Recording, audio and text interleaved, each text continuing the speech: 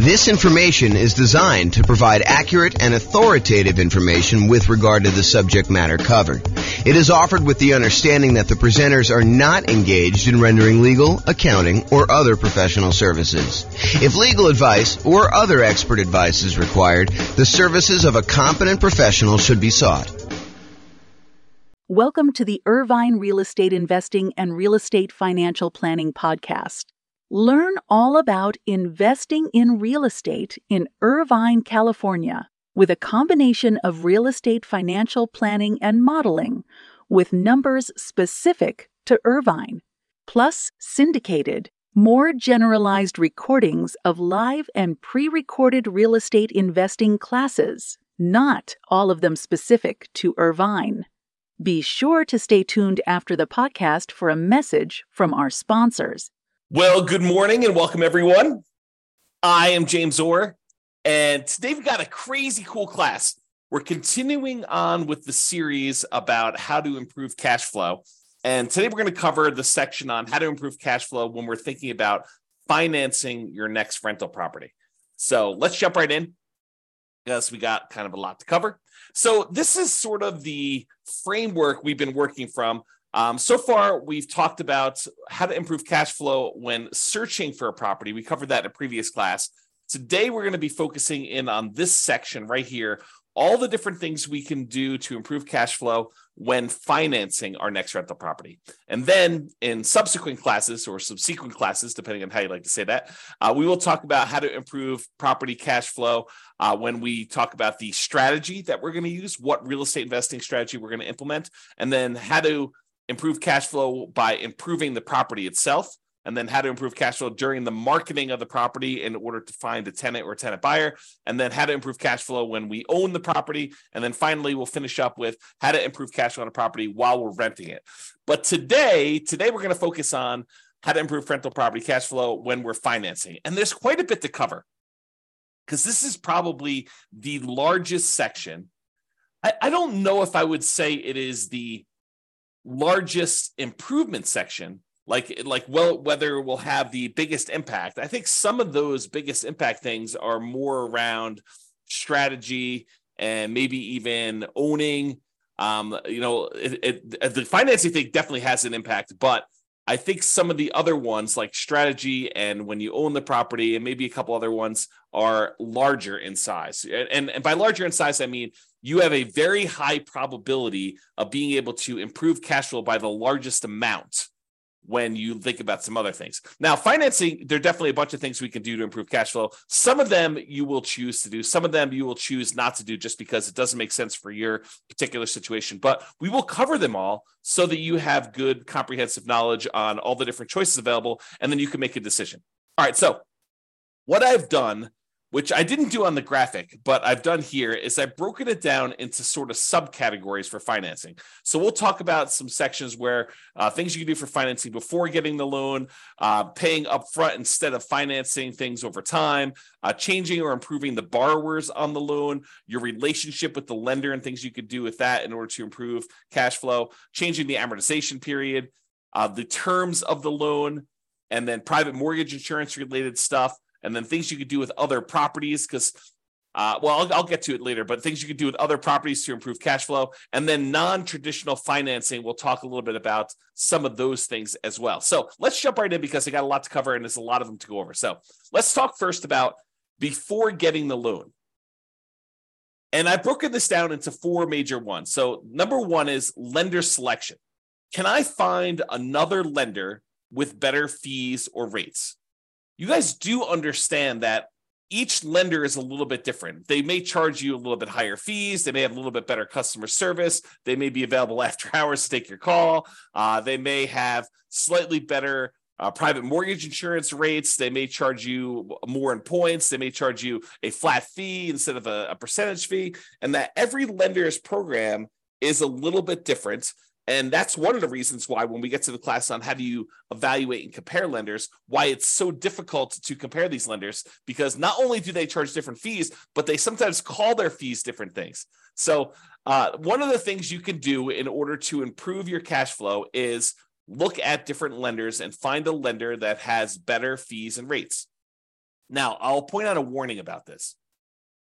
Sometimes you will think that a lender has a better fee or rate structure only to find out later that they were not telling you the whole story, or they were not giving you all the information you needed, or there were some hidden fees that you didn't realize because you weren't asking like all the exact questions. So you got to be really, really careful and a little bit paranoid about this.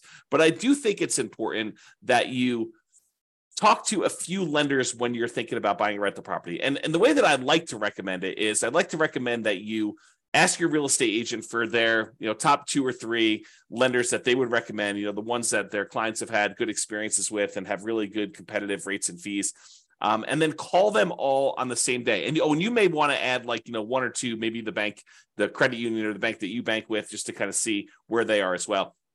And then call them all on the same day. Tell them what your kind of credit score is. This is the short version of the class on how to evaluate the lenders, but tell them what your credit score is. Tell them you'll let them pull it if we decide to go with you together. But then I'd like you to give me a term sheet showing all the fees and costs of doing the loan and what the rate I would be able to get is with no points. And then I think you want to sort of price it out with no points. And then if you decide later you want to buy down points, maybe you go and reprice this stuff again. But I think for the most part, you're going to price it out based on no points. And then you're going to make your decision based on that. So that's the very, very short version. There's a lot more detail in the class when we talk about evaluating, comparing lenders. But lender selection is a way that you can save yourself, I don't know, I'd say conservatively thousands of dollars.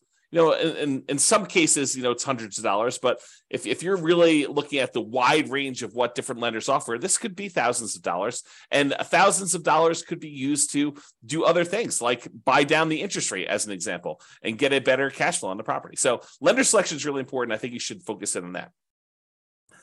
You can also choose to select your loan by closing costs. Can you pick a loan that's going to have lower closing costs, especially if you're financing in the closing costs, you're going to be adding those to the loan by looking at the different ones and saying, hey, look, if I go this strategy, then I will have slightly higher closing costs than if I go this strategy, and making a educated math-based decision about which one of these you should pick, because closing costs can vary depending on the loan. And some of it may be like upfront private mortgage insurance. Some of it may be the closing costs that particular lender may charge, or the program has specific closing costs that you need to pay, like certain fees, especially if you're doing like some type of down payment assistance program or something like that. Those can have additional closing costs associated with them, which you may or may not want to choose that particular loan program in order to get that particular program because it has these extra fees. So just be aware that closing costs can vary a little bit depending on which program you have, and compare those if you're going to consider multiple loans. The next thing about before getting your loan is whether you should lock or float your interest rate. I think we talked about this when we were talking about searching for property strategies when we were searching for property, but it applies when you're doing your financing as well. Should you decide to lock in your interest rate now, and will rates go up or will rates go down while you're waiting to actually close on your loan, or lock the rate finally in order to get the loan? And this could be a pretty significant difference. Rates have been on the move. I remember some clients about a year ago, because it's been about a year since we saw rates jump from, that 2-3% range to now up to almost 7%. I had some clients who were under contract on a property, and they thought that the rates had bumped up a little bit. And they thought, well, maybe they'll come back down. They did not come back down, and they ended up getting a pretty significant bump in their rate by choosing to wait to kind of let their rate float while they're waiting to actually close on their property. So definitely talk to your lender and your real estate agent about whether or not, what's going on in the market and whether they think it's a good idea to lock your rate in right now. And then you won't be exposed to any increases in interest rates while you're waiting to close, or if you should float your rate because they think that there's going to be a short-term movement. Now realize they cannot predict the future. As much as you'd like them to, your mortgage broker is not a fortune teller. They do not have a crystal ball. They can't tell you, I will guarantee you that rates are coming down, because no one really knows. Sometimes we think that things are going to happen, and then some world event happens that kind of derails the whole idea, or maybe they were just wrong about their prediction. But I could totally see a real estate agent or a lender telling you, oh yeah, we think rates are coming down. The Fed's going to, make an announcement on Tuesday. And between when they like make this prediction, and Tuesday comes along, a country attacks another country and it throws a whole bunch of chaos into the mix. And maybe the announcement they thought was coming does not come. And there's a lot of uncertainty in the marketplace, and that causes rates to go up. So we never really know what's going to happen. And so there's always some inherent risk, which is just part of life. And so you just need to deal with this and think about it. In some cases, it's better to lock it. In some cases, it's better to let it float. All right. And before getting the loan, here's another one related to financing. Can I offer less on my offer and still get it accepted to reduce my purchase price, which will ultimately lead to a lower monthly payment, which will lead to improved cash flow? So can I offer less on the property I'm buying to improve my purchase price? That's just something to think about. Talk to your real estate agent to see if that makes sense in your particular situation. In some markets, doesn't make sense. You're not going to get the offer accepted if you offer less. In some markets, you can offer less and still get your offer accepted. So it's definitely an expertise thing with your real estate agent in that market as to whether or not you can offer less and do it. And if you remember my general rule of thumb, for every $10,000 less that you offer, it works out to be approximately $50 per month in payment. Now, that varies with interest rate, and that's based on around 4 to 6% sort of interest rate. It's a little bit less, a little bit more, depending on what it is. But that's the general rule of thumb. For every $10,000 less that you finance, it's about $50. More if it's a higher interest rate, a little bit less if it's a lower interest rate. All right. So those are all the things you can do to improve cash flow before getting the loan. Now let's talk about paying upfront instead of financing. This is the group about things that you could pay for instead of financing them in. And related to that is seller concessions. Seller concessions are when the seller agrees to contribute some money to help you with your closing costs. And you get these by asking for them as part of the offer when you make an offer to buy a property. It's part of the negotiation for you to buy the property. So can I ask a seller to contribute seller concessions to help buy down my interest rate? Now realize for them, it's like giving you a discount on the property. So this may be competing with you offering less. In some cases, you may say, look, I'll offer you your full price, but I want $5,000 in seller concessions. And basically you're saying, I'm going to offer you $5,000 less for the property because $5,000 in seller concessions comes right off of what they would net when they sell you the property. So by asking for seller concessions, though, now you've gathered some money that you can then use in order to pay for some of your closing costs, or maybe buy down your interest rate or something like that, where now you don't need to finance if you were going to finance some of your closing costs in, or if you were going to have a slightly higher interest rate because you weren't going to use money to buy down the interest rate, then you could have a improved interest rate if you ask for seller concessions and you use those to buy down your rate. And we went over the example of this in the previous module on how to improve your cash flow while searching for properties. I give you an example of what the actual numbers were for a specific day on a specific price of property with a lender here that was local to me. And yours will vary a little bit, but realize that I gave you an example and I showed you how much it would cost to buy down your interest rate and how much that would improve the monthly payment on it. So realize seller concessions can be a pretty big one if you're willing to ask for a seller to give those to you, and they're willing to do the discount in order to do that. In some cases, in a hotter market especially, in some cases, we might be willing to pay above what the seller is asking in order to get them to include seller concessions so that you can finance in the improvements you're doing. So as one example, some of my clients in the past have bought new construction properties where, let's say the property was a $400,000 property. They might go to the builder and say, look, builder, I will agree to pay you $405,000, but I want you to contribute $5,000 to my closing costs. Why would they do that? Because now you can finance in the seller concessions that you could use to pay for your closing costs and stuff like that. So you could come to the table with less money, which might be overall better for your return on investment calculation, which you got to run it both ways in that spreadsheet. Go to the world's greatest real estate deal analysis spreadsheet and run it by asking, getting seller concessions included, even if it means raising the price, or not getting seller concessions and having to come to the table with that money for closing costs. Okay. So enough on seller concessions. You could choose to pay your closing costs. Some people are thinking, hey, I will go ahead and finance my closing costs because I get this better return on investment. But by financing your closing costs, it does slightly decrease your cash flow because you are borrowing more. And so your monthly payment goes up.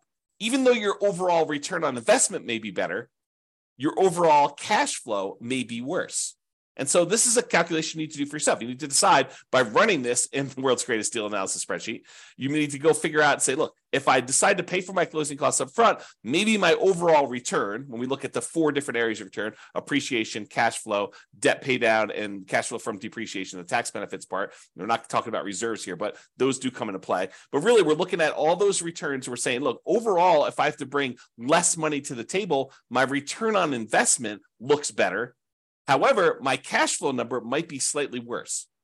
And so by choosing to pay for closing costs up front, out of pocket, instead of financing them, it may actually improve your cash flow. And if you're really, really focused in on that cash flow number, this is a way for you to improve cash flow. Okay? All right, let's talk about private mortgage insurance. Remember, private mortgage insurance is insurance that the lender asks you to pay to protect them in case you default. The idea is this. The lender says, look, I really want you to put 20% down in order to finance this property. But you really want to finance this property and only put 5% down. So they say, I will reluctantly agree to make you a loan if you only put 5% down. However, what I need you to do is I need you to hire this third-party insurance company, and I want you to pay them their premiums, their insurance premiums, such that if you default on the loan, they will make me whole. If I need to go sell this property and I have a loss because you didn't put 20% down and there's not this cushion of equity protecting me, if I need to foreclose on you for me to be able to sell it, get out of the property and make all my money back, including all the attorney's fees and probably selling at a slight discount and all those different things. So there's usually a 20% cushion of equity if you put 20% down. If you're only coming in, you're only putting 5% down, they want you to go pay a third-party insurance company that will protect them in case they need to sell the property because you defaulted, they foreclose, and they need to get their money back. And so you say, I will agree to that. I will pay this monthly fee or an upfront fee in order to have this insurance company protect you because I'm only putting 3.5% down or 5% down or 7% down or 19% down. Anything less than 20% is typically what you need for PMI, what they require for PMI. Okay. So there's a couple options with PMI though. In one case, you could choose to pay PMI monthly. Some of these private mortgage insurance companies will allow you to pay your private mortgage insurance monthly, and some of them go away after you've gotten back up to that 20% equity. Not all of them. For example, FHA never goes away. But some of them will go away. They'll say, okay, we can now remove PMI once you've gotten to the point where you've got 20% of equity, when you get to 80% loan to value. So you could pay monthly as one option. Or the insurance company says, hey, look, instead of paying monthly, what you could do is you could pay a one-time upfront lump sum payment instead of monthly. And if you're concerned about cash flow on your rental property, you don't want to have this $150 to $250 a month private mortgage insurance payment on a $500,000 property, somewhere in that ballpark. And it varies a little bit. There's a lot of things that go into PMI, which we'll cover in the classes on PMI. You can go into the control panel in order to watch the video I have on that already, or we'll do another one here coming up soon. So if you don't want to pay that $150 to $250 a month in PMI payment because it's impacting your cash flow and you'd rather not have that negative cash flow, you could say, look, I've got whatever it is, $4,000 sitting here. I would rather take this $4,000 and I'd rather pay it upfront in order to have that monthly payment for PMI go away. And so cash flow improves by, in this case, whatever it is, $150, $200, $250 a month by paying a single $4,000 payment. And then you got to calculate, is that a worthwhile return for me? Is paying $4,000 now to get $200 or $250 better cash flow a good return for me doing that? Okay. And so those are the things to consider paying upfront instead of financing. Another thing that we think about for paying upfront instead of financing is paying a fee in order to get a staggered interest rate loan. This is very popular right now because interest rates have gone up so much. A lot of builders especially are doing something like this where they're saying, hey, look, we will go ahead and buy the property from us, pay full price, and we will prepay some interest on your loan so that in year one, you have a significantly lower interest rate than we have right now. In year two, you have a lower interest rate, but not quite as low as year one. And then year three, it goes up to whatever the regular interest rate was. And what they're really doing is they're prepaying your interest on that loan in order for you to not have that for the first 2 years. So I'll put some numbers on it just to give you an example. And this may not be exact. You need to go talk to your lender about what they might be. But let's say interest rates right now are 7%. So you go to the builder, you say, look, builder, I want to go buy this property. It's a $400,000 property as an example, and I'm going to pay you, and the interest rate I can get with the lender is 7%. So the builder says, look, I will go ahead and buy down your interest rate, and it's kind of like staggered for 2-year plan. And they'll say in year 1, you're going to have a 4% interest rate, and that'll be the interest rate for the first year. After that, you're going to have a 5.5% interest rate in year 2. And then after year 2 is done, starting in year 3, you will have that full 7% interest rate. So your cash flow, if you were buying this as a rental in year 1, would be significantly improved. Most of the time, a lot of people are doing this as a nomad strategy where they're moving in. And so the interest rate for the first year while you live there is considerably lower. And then the year afterward, the second year, it's lower, but not quite as low. And so your cash flow on your first year as a rental, if you decide to do the nomad strategy and then convert it to a rental after living there for a year, is improved for that first year. But then after that, it goes back up to 7%. And some people are thinking, well, interest rates will surely come down in the next 3 years. Well, maybe not. We don't really know what interest rates are going to do. They may come down in 3 years, and then at which point you could probably do a refinance out, to kind of change your rate, a rate and term refinance to change the rate on the loan, if it comes down low enough to do it. And remember, if you were living in the property and then you moved out and now it's an investment property, it's a very different kind of like rate that you might get on investment property than if you got in an owner occupant. It's usually higher. So you got to kind of consider these things when you do that. In general, I'm not saying they're bad. In general, though, I don't like the staggered rate idea. I mean, if you're only going to hold a property for a short period of time, I could see it being beneficial to do for a very brief period of time. But I'd almost rather they take that money and give you a lower rate for a 30-year term. That way you can keep that loan for 30 years. Although some people are like, but James, I'm going to be refinance. I'm going to sell the property because I'm going to reuse the equity. I'm going to re-leverage up. I'm going to do a cash out refinance, or I'm going to go and do a rate and term refinance when rates come down. So why would I go buy down the rate for 30 years if the rates are higher than what I think I'm going to get? Well, we don't know what the future is. And so I think that's one of the big concerns about whether you do this for 30 years or not. Maybe I should do a separate class on that idea. To be determined. And then the other option, which I was just sort of talking about, is you could buy down the rate completely. So you could say, look, instead of doing this staggered rate where I get a lower one for year 1, then a slightly higher one for year 2, and then it goes to the full rate after year 3. And by the way, there may be a 3-year plan out there by the time you get this. Maybe like you buy it down for year 1, year 2, and year 3, and then it goes up to the regular rate year 4. I mean, who knows? These kind of programs change all the time. So just realize, talk to your lender, find out what they are. So the other option, though, is you pay a fee and you buy down the rate for the entire 30-year period. And we talked about this when we talked about searching for properties. I gave you that example of how much it costs to buy down the rate for the entire 30-year period and how much improved cash flow you got by doing that. So that could be a way for you to do this too. So we kind of covered these options. So to recap, paying upfront instead of financing. We talked about seller concessions, getting the seller to contribute some money to help cover your closing costs or using that to buy down rates. Paying the closing costs up front instead of financing them. Prepaying PMI instead of paying it monthly. Getting that staggered rate or buying down the rate for the entire term of the loan. Those are the options for paying up front. All right, let's talk about changing or improving the borrowers. So let's talk about changing you. Some people come into this and they're so anxious to get excited that they don't take the time to really improve their situation first. And I understand it because, getting in on a property, that first one, and getting that property, the kind of asset base growing for you, it does make a huge difference. But so does improving your credit score. So if you're coming into this and, you weren't super concerned about your credit score before this, and you kind of let it do whatever it needed to do, and maybe you were late on some stuff, and maybe you had some, serious setbacks that caused you to be late, like medical bills that you couldn't afford or whatever it was, like taking the time to improve your credit score can have a very significant impact on the interest rate you get and on the private mortgage insurance rate you get if you're getting PMI. So it is worthwhile for you to take the time and improve your credit score.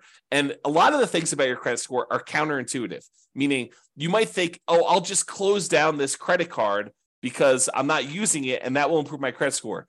Maybe not.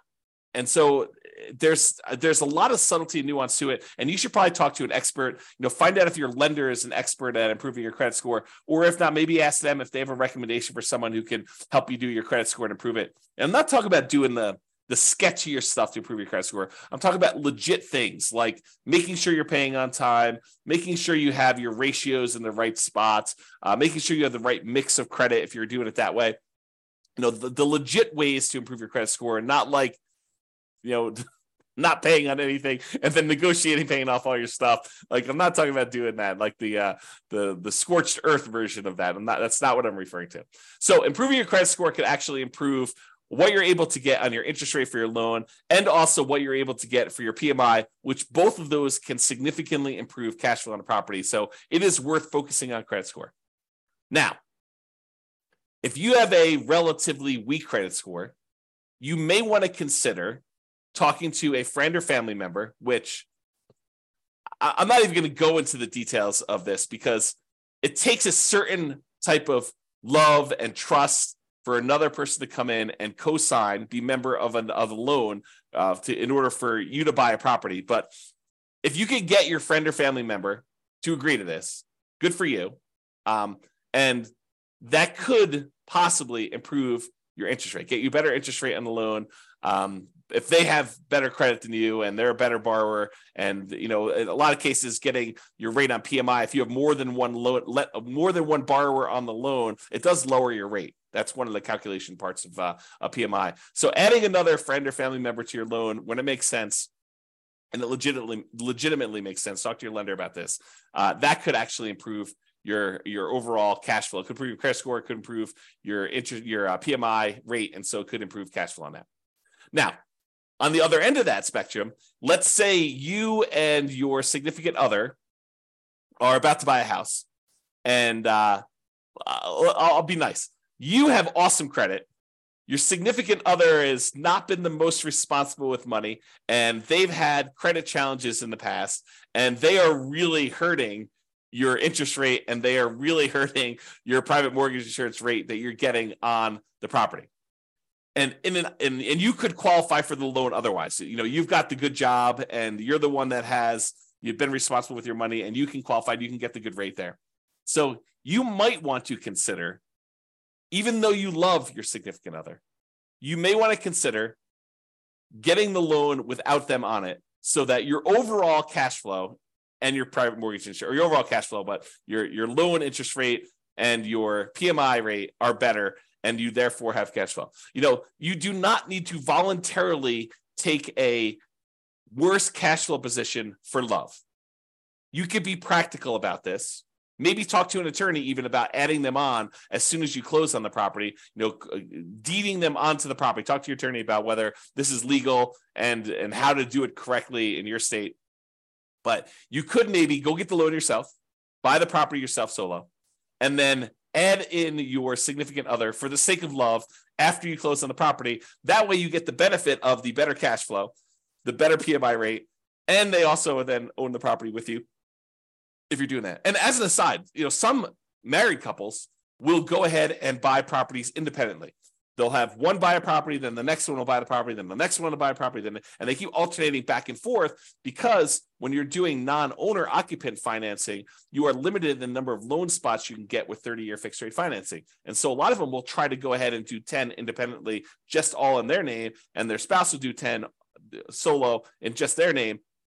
But definitely talk to your lender about if this is your plan, because I've heard that some lenders don't like it if you're filing joint tax returns. They will sort of count them all together. But if you're doing independent tax returns, then they may say, hey, look, you've got your own tax return. You could do 10. You're doing your own tax return. You could do 10. And so do some loan planning with the help of a good lender in order to do this, which reminds me, we talked before about choosing a lender based on their kind of rates and fees and stuff, and realize I personally would be willing to pay a small premium, not a crazy large premium, but a small premium, not necessarily choose the cheapest lender if this lender is providing additional value, like this idea of loan planning and improving my credit and things like that. That's worth something. And so paying a small premium in order to do that makes sense to me.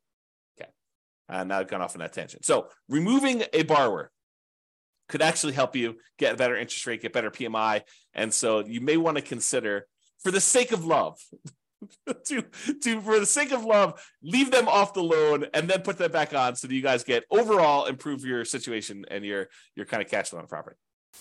And then using a similar idea to adding the borrower, you could partner with somebody who is a loan partner who could just get better loan terms. So the idea is maybe you form an LLC, And in the LLC, you are providing either the deal and some of the capital or the deal and all the capital. And you're bringing in a third party who is a super strong qualified borrower. And they are becoming one of the partners in the LLC, one of the owners in the LLC. And they're the ones getting and signing for the loan. And that could be a better way for you to do it than if you were to go do this solo, get the loan, or if you guys were both to go buy it and, kind of like both of you on title solo, so go talk to your attorney about structuring this and how it would work, and talk to your lender about how this would work with having a loan partner and whether that gets you better loan terms. Okay, so we talked about that. Now let's talk about your relationship with the lender. And I will tell you, of all of the strategies we have here, these are probably the ones I've seen the least, actually implemented the least, and probably the ones that have the least impact. But they do sometimes come up, so I wanted to mention them to be comprehensive. So here are two different things that discuss your relationship with the lender. Number one, some lenders will allow you to get a small discount on your interest rate if you set up automatic payments. And it's usually on an account that they have in their bank. So you go to your local credit union, and your local credit union may have some program. They don't all have this, but this is why I said that this is one of the ones I've seen the least. But some credit unions may say to you, hey, our rate is 7%. However, if you actually set up auto pay on the checking account you have with us, then your rate becomes 6.875 for the life of the loan. And so you may say, that makes a lot of sense to me. I'll go ahead and use the account that I already have with you that I'm going to use to pay on this loan. That makes great sense. I'll get an improvement on my interest rate. So that's one option.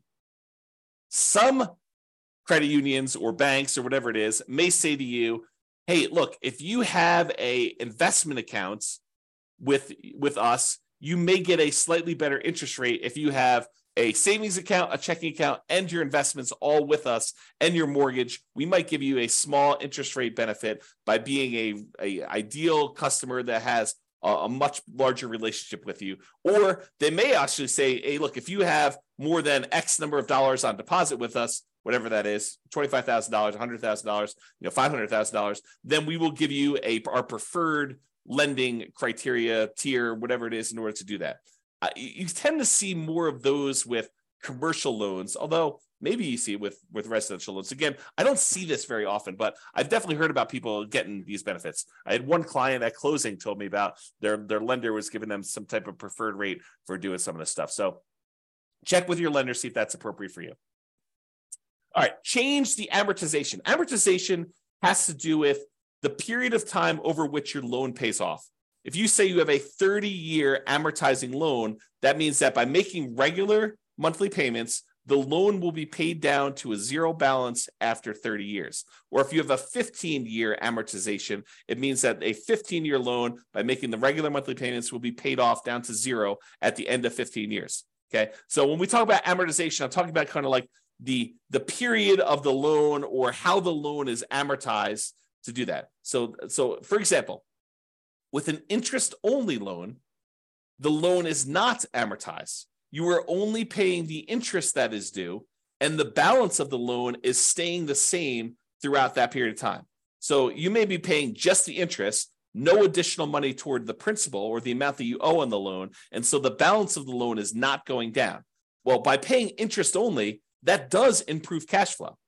So you could choose, if your lender offered this and you were willing to do this, to say, look, I'm not willing to have a 30-year amortizing loan. I want to have an interest-only loan. Then you'll always owe the same amount unless you pay extra and reduce your principal. But I want to pay the same amount and only pay the interest on the loan, which would improve cash flow. If you think about it, this is part of our deal alchemy class. But if you think about the 4 areas of return we sometimes talk about, the appreciation part of the return, the cash flow part of the return, the debt pay down part of the return, and the cash flow from depreciation or the tax benefits part of the return, plus the reserves. But if you think about those kind of primarily 4 areas of return, what we're doing by doing an interest-only loan is we're using deal alchemy in order to say, hey, look, instead of taking the return we're getting from paying down the loan, the amount of money we'd be paying in principal, we're moving that return up into the return quadrant for the cash flow. So we're saying, look, we're taking a 0 return on debt pay down, and we're moving that to the cash flow portion of our return. So that could improve cash flow by doing that. So you could do an interest-only loan if you wanted to do that instead of having the loan be paid down. There are some rare loans out there, less common these days, but I wanted to include this to be comprehensive, where you can pay less than the interest that is due. So if you think about it, you have a $400,000 property, a $400,000 loan, you're paying 7% interest on it. They can calculate out how much interest is due in that month. It's 7%, times the 400,000 divided by 12. That's how much interest is due in that first month. But if you decide to pay less than that amount, then the balance of the loan increases. It goes up. You no longer owe $400,000 after the first month. You might owe $400,200. And then the next month, your interest that is due is actually higher. And so if you have this negatively amortizing loan, the loan balance actually increases each time you make a monthly payment because you're not even paying the full amount of interest that is due, which improves cash flow, oddly enough, right? You're basically taking that debt pay down part of the return, and instead of making it zero with like an interest-only loan, you're making that negative. And then you're moving that return up into your cash flow part of your return because those things, they're kind of like opposite ends of kind of like a balance where if one goes down, the other one goes up, right? You think about it that way. So in this case, if you were willing to take a negative amortizing loan, which most of the time I don't recommend this because the amount you owe in the property is actually increasing each month. It's kind of a weird position to be in, but you could actually do this in order to improve cash flow. All right, rate from loan term. So I don't know if you realize this, but if you get an interest rate on a 30-year loan versus the interest rate on a 15-year loan, the interest rate on a 15-year loan tends to be lower than the interest rate in a 30-year loan. So if you go to a lender and you ask them for quotes for both a 15-year loan and a 30-year loan, the 15-year loan will have a lowest interest rate. It'll have a higher payments because you're paying off the same loan amount over a 15-year term. So the amount you're paying in principal goes up considerably. So the payment amount on a 15-year loan will be much higher, and the payment amount on a 30-year loan will often be much lower. However, the interest rate on a 15-year loan will be lower, and the interest rate on a 30-year loan will be higher. Okay, so you could go to a lender and say, I'm going to change my loan term in order to change the interest rate, which might impact your cash flow on a property and may be beneficial for you. It's not going to be beneficial from a pure cash flow perspective, probably change from a 30-year to a 15-year loan, but it might actually improve your overall return on investment numbers. Although you'd have to do the math on that. And I think most of the time it would not, but you can do the math and see. Okay. Loan term. So this is part of changing the amortization. Can I change the loan term? For example, instead of getting a 30-year loan, you could try to get ready for this? A 40-year loan. Because 30 years is not long enough. If we spread this thing out over 40 years, that's better, which they're offering them now. It's my understanding. There are some options for getting 40-year loans. They're rare still, might be hard to find, but I've heard of people getting these 40-year loans. I think my friend Jason sent me over an email talking about 40-year FHA loans, if I'm not mistaken. I was like, that's crazy. So anyway, if you got a 30-year loan, the payment on that would be higher. Hard for me to even say. 30-year loan would be higher than if you got a 40-year loan for the same reason that a 15-year loan would be higher than a 30-year loan, right? If you're trying to pay off a $400,000 loan over 15 years, the payment for that's going to be higher than if you try to pay off the same $400,000 over 30 years. Well, you could do the same idea. If you go from 30 years to 40 years, your payment will actually go down. And so that would improve cash flow. Something to consider. All right. So we've talked about changing the amortization. Let's talk about loan terms. Loan terms are sort of like the things that go into the loan. So amount borrowed. Could you put more down, larger down payment, to reduce the amount that you're borrowing? Or could you buy a less expensive property, put the same percentage down, and reduce the amount you're borrowing? Because by reducing the amount you're borrowing, that would improve your cash flow. So change the loan terms. Either put more down or reduce the amount that you're borrowing by buying a less expensive property. You can also adjust this by adjusting the loan to value. Can I put more down to improve my interest rates by doing a lower loan to value? For example, if you put 20% down to buy an investment property, they will quote you a certain interest rate. Let's call it 7.5. However, if you put 25% down, if you put 5% more down, not 5% more of the 20%, but 5 points more. So 20 to 25. I know that's confusing. Put 25% down instead of putting 20% down. then they will give you a lower interest rate. It may go from 7.5 to 7%. It's that significant. So a lot of times when you run the math, if you've got the ability to come up with extra down payment, one of the biggest jumps you tend to get is going from that 20% to the 25%. And they do usually have jumps for 25 to 30 and 30 to 35. They just tend to be a little bit smaller. But there's a big risk, or at least perceived, it probably is true, but there is a big risk reduction for them by having you go from 20% to 25%. And so they will often give you a better interest rate from going from 20% to 25%. And it can be significant. This could be a significant way to improve your cash flow from two perspectives, right? First of all, you're borrowing less because you're putting more down. And secondly, by getting more down, you're getting an improved interest rate, which will further improve your cash flow. So you get like a double positive benefit by putting this more down in order to go from a certain loan to value to a higher one. And by the way, this applies to from putting 3.5% down the FHA loan to maybe putting more down, or putting 5% down on a conventional loan to putting 10% down. So this could also improve it that way. You got to call up your lender and find out what the difference is at that time for you and your specific credit score and your specific loan amount, and see what the numbers are. And they change all the time. So I can't give you like a fixed number. It's always this. You got to call your lender to find out, but it can improve it. Okay. And another option is, instead of getting fixed rate financing, which I'm a big fan of, being able to lock in a interest rate for 30 years makes a lot of sense for me. You limit any type of interest rate risk you have moving forward. And even though everyone thinks, hey, interest rates, they're really, really high right now, they're not really, really high right now. I think I did this. I did like a confidence meter, an interest rate confidence meter, where I showed you what percentage of the time in all of the history we have for 30-year loans have interest rates been above this thing. And I don't remember the exact number. I probably should go look it up before I quote it on here. But it was something ridiculous. Like the interest rates were higher than 7%, 60% of the time, or something crazy like that. Okay, you can go look up my confidence, I think it's called interest rate confidence meter that I built, and you can put in your interest rate that you're getting right now, and it will tell you over historic time what percentage of time the interest rate was higher than that. And people think, 7%, that's really high. No, it's not really high. It's not even a halfway.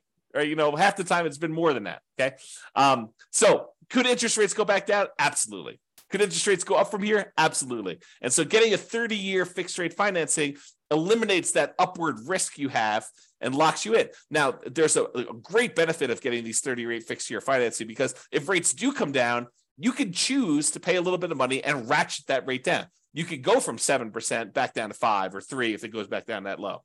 Okay. But you don't have the risk of it going up to 9 or 11 or 15 or 18, which it has gone to.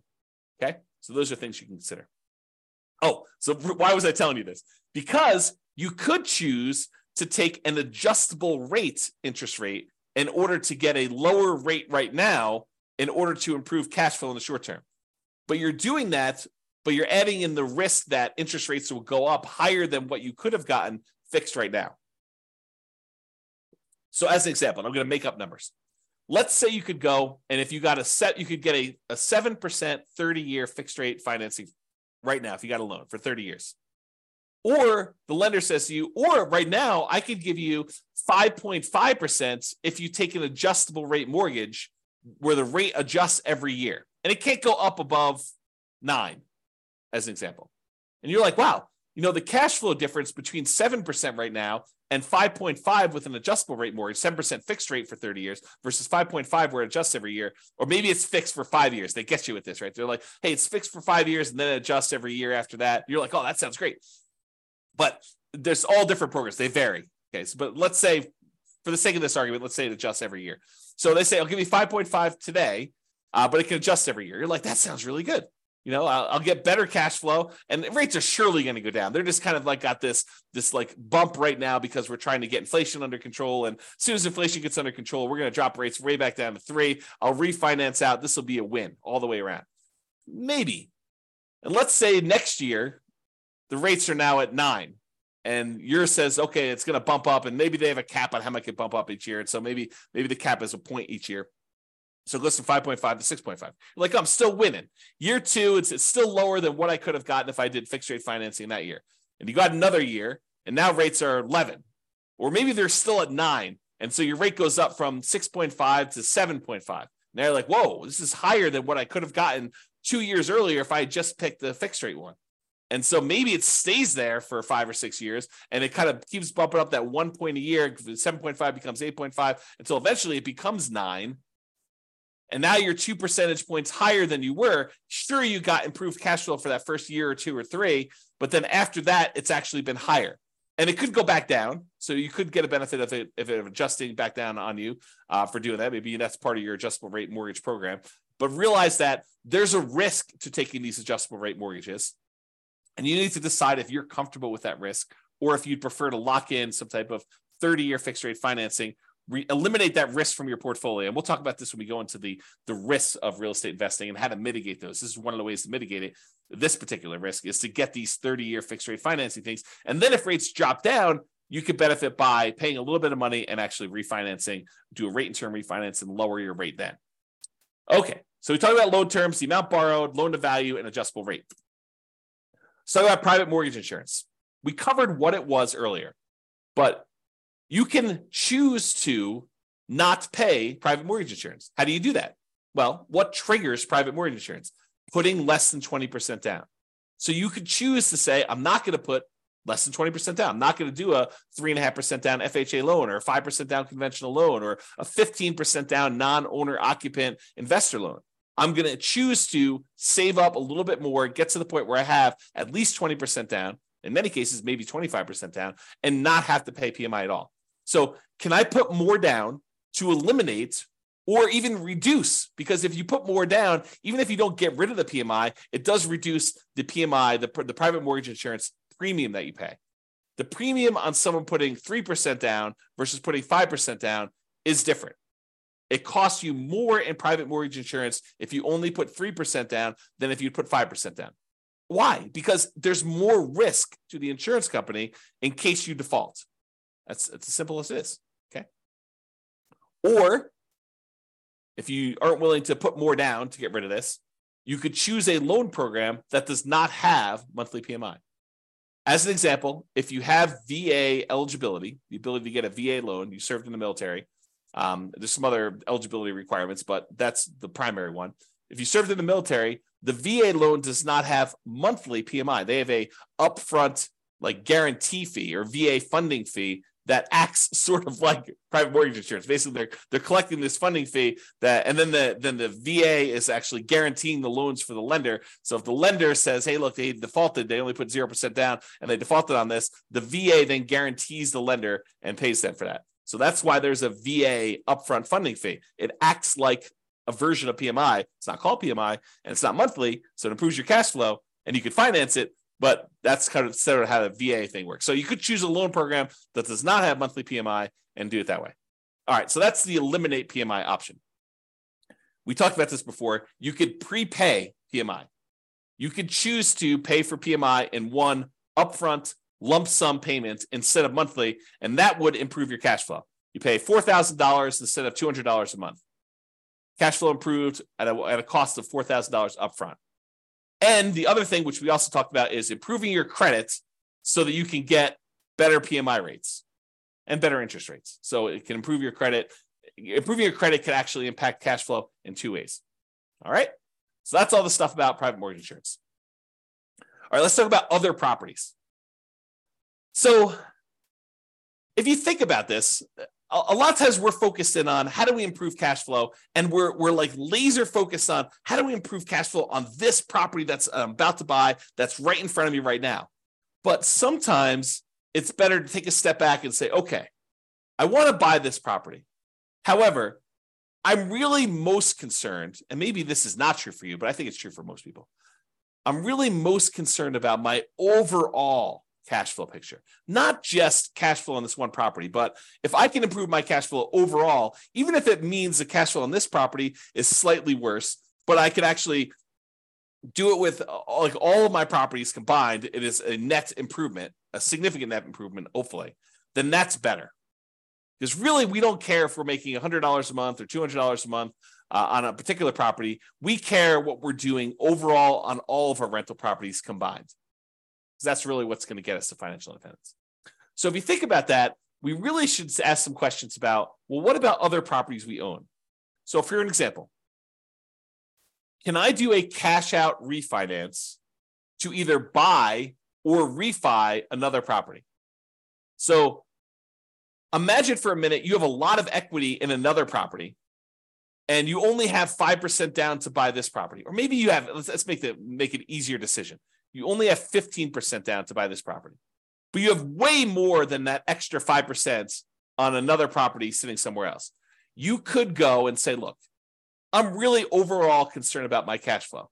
And while this one property that's got a lot of equity is cash flowing great, it might be better for me to go put a home equity line of credit or do a cash out refinance or do something on this other property that I've got a ton of equity in to get the extra 5% or maybe an extra 10% down payment. So I can get from where I was at 15% to all the way to 25% so that the cash flow on the property I'm about to buy is way improved.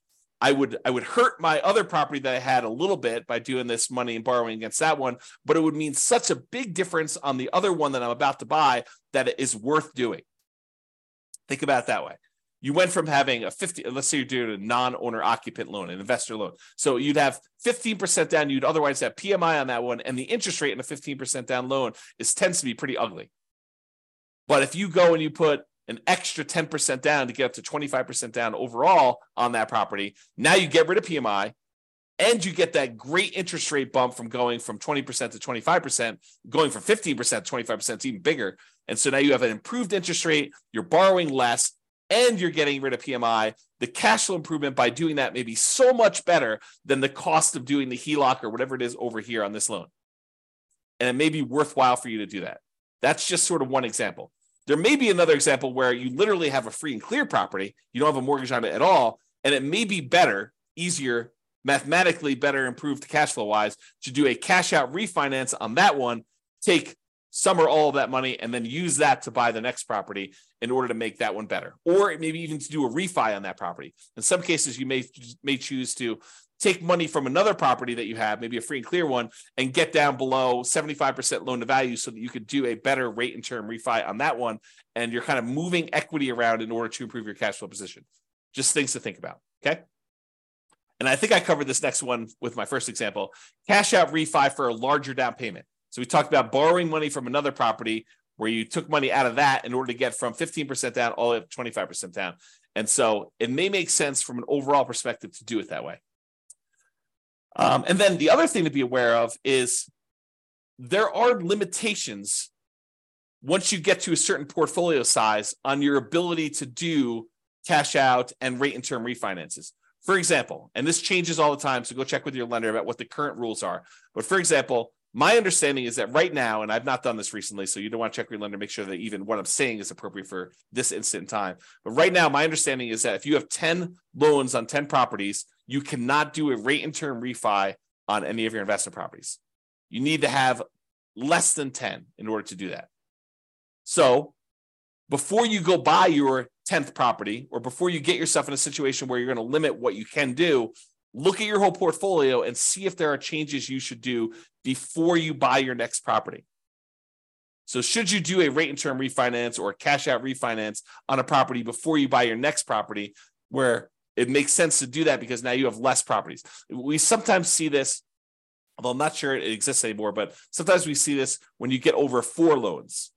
The rates when you have less than 4 loans is one thing. The rates when you get over 4 loans might be something different. So check with your lender about rules that might apply to you and ask them the questions like, okay, so I'm thinking about doing a rate and term refi in the future.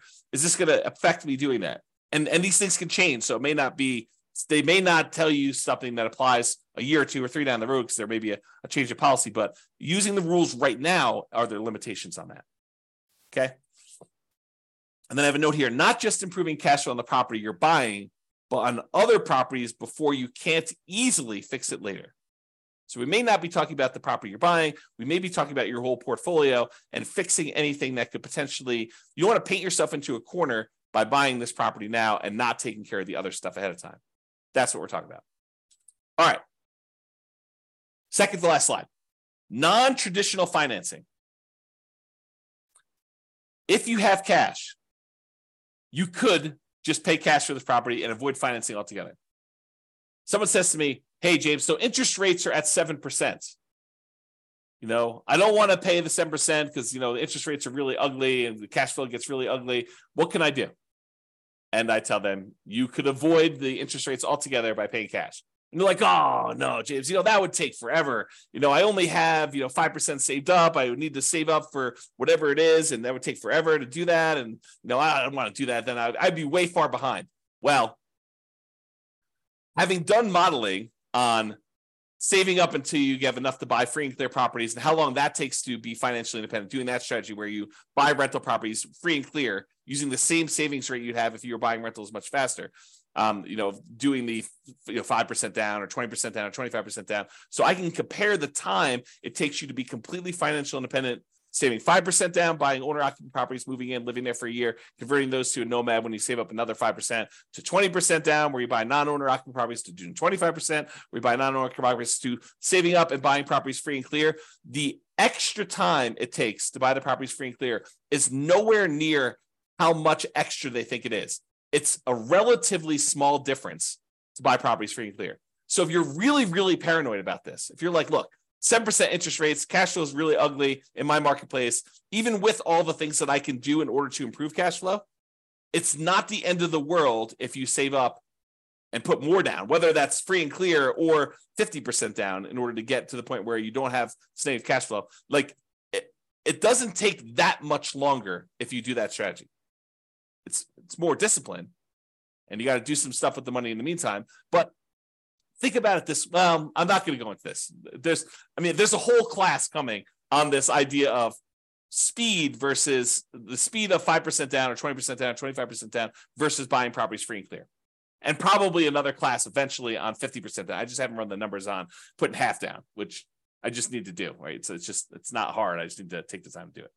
All right. So you could pay cash, which would significantly improve your cash flow, which is one of the reasons why it's not that much longer. Because when you buy a property all cash, it makes up a huge amount of ground to you having the amount coming in that you need in order to be financially independent. When you buy a property that you put a little bit down and you only have a small amount of cash flow, well, that doesn't contribute that much to you being financially independent. But when you buy a property free and clear and you have all of the cash flow, minus your kind of taxes and insurance and maintenance and vacancy, but you don't have a mortgage payment, which is usually a pretty large chunk of that, and your cash flow is very, very large, you don't need very many free and clear properties to get to the point where you're financially independent. Whereas if you buy ones that have small amounts down, 5%, 10%, 20%, 25% down, then the amount of cash flow you get on those is a lot smaller. You need a lot more, or you need a lot of time for them to build up to the point where they have cash flow going. So math is really interesting. All right, I've gone off on a tangent long enough on that one. So you could pay cash. And would it be better to do that as a consideration for you? You could choose to seek out private financing. Talk to grandma and grandpa at the Thanksgiving table and say, hey, you got any money in CDs? I'm doing this real estate investing thing. Interest rates right now are 7%. What are you earning on your CDs? Well, I'm getting 2%, 3%. Okay, well, how about you loan me money at 4%? I'll pay you 4% on your money there. So you could structure private financing to get better terms than you could by going to a bank. Or all the creative financing things like owner financing, where you negotiate with the seller to get like purely bespoke financing terms, where it doesn't matter what the market's doing. You and the seller come to terms over what interest rate they're going to charge you, whether that's 11% a premium or 3% a big discount or 0% in some cases, right? Depending on how you structure it. So you could do owner financing like that. You could do subject to or wrap financing. Subject to is where you buy a property and you leave the existing loan in place. You're buying the property subject to the existing financing. Or wrap financing, where they have an existing loan and they're wrapping that with a new loan and they're making payments to the underlying loan and you're making a payment to them and they're keeping the difference. Or the lease option family, acquiring properties on lease option, where you're agreeing to lease a property from somebody for a period of time, and you have the rights to buy that. You have an option to buy it in a year or 2 or 3 or 4 or 5 or 10 in the future. Or maybe it's a lease purchase where you have a lease in place and you have a purchase contract that goes out a year or 2 years or 3 years or 4 years or 5 years or whatever it is, like that whole family of things. So would a seller consider some type of creative financing could be a solution to improve cash flow while we're talking about financing? And would those be better terms than you can get now from a traditional lender? Things to consider. Or the last one, loan assumption. We have all these loans out there that got 3%, sometimes less than 3%, sometimes 4% interest rates. And now interest rates are up at 6s and 7s. And so the loans that they had before are attractive, and some loans are assumable. For example, FHA loans. The challenge I think we're running into here with these loan assumptions, we've got all these really attractive loans out there, but unless you can get a big enough discount where the amount you need to bring to the table is relatively small, you're assuming the loan at what their current balance is. And since property values went up so much, we have this huge amount of equity that a lot of these sellers at least perceive that they have. And so you need to either pay off that equity or structure it in such a way that you're getting a big enough discount where the equity is a reasonable amount to pay in order to acquire these properties. But these could be attractive ways to structure it if you can overcome some of the challenges we have associated with that. Okay, so that's it for all the traditional financing. So in conclusion, optimizing cash flow is about maximizing income and minimizing expenses. And I have a typo. Correct the typo. All right. It's about maximizing,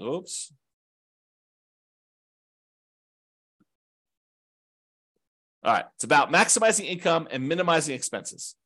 Your mortgage tends to be a very large percentage of your expenses on a rental property. It doesn't have to be, but it tends to be, especially if you're putting very little down. And there are several things you can do that impact the size of that expense, how big your mortgage payment is.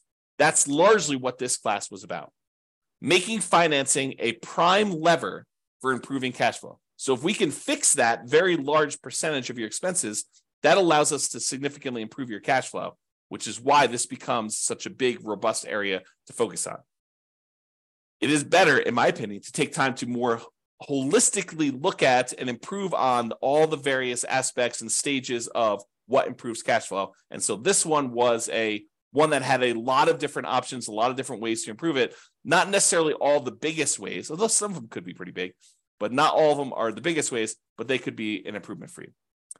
All right, so that's it. Hope you enjoyed the class. This has been James Orr. Bye-bye for now. With home prices up, mortgage interest rates up and rents up, but not quite enough to counteract the higher prices and interest rates. Cash flow on rental properties in Irvine is harder than ever. Book a call with the Real Estate Financial Planner to apply our proprietary 88 strategies to improve cash flow on your rental. See the show notes for a link to schedule your call and improve your cash flow today. If you're a real estate agent, lender, or professional in Irvine that wants to help our real estate investor listeners, consider reaching out to learn about collaboration opportunities with this podcast.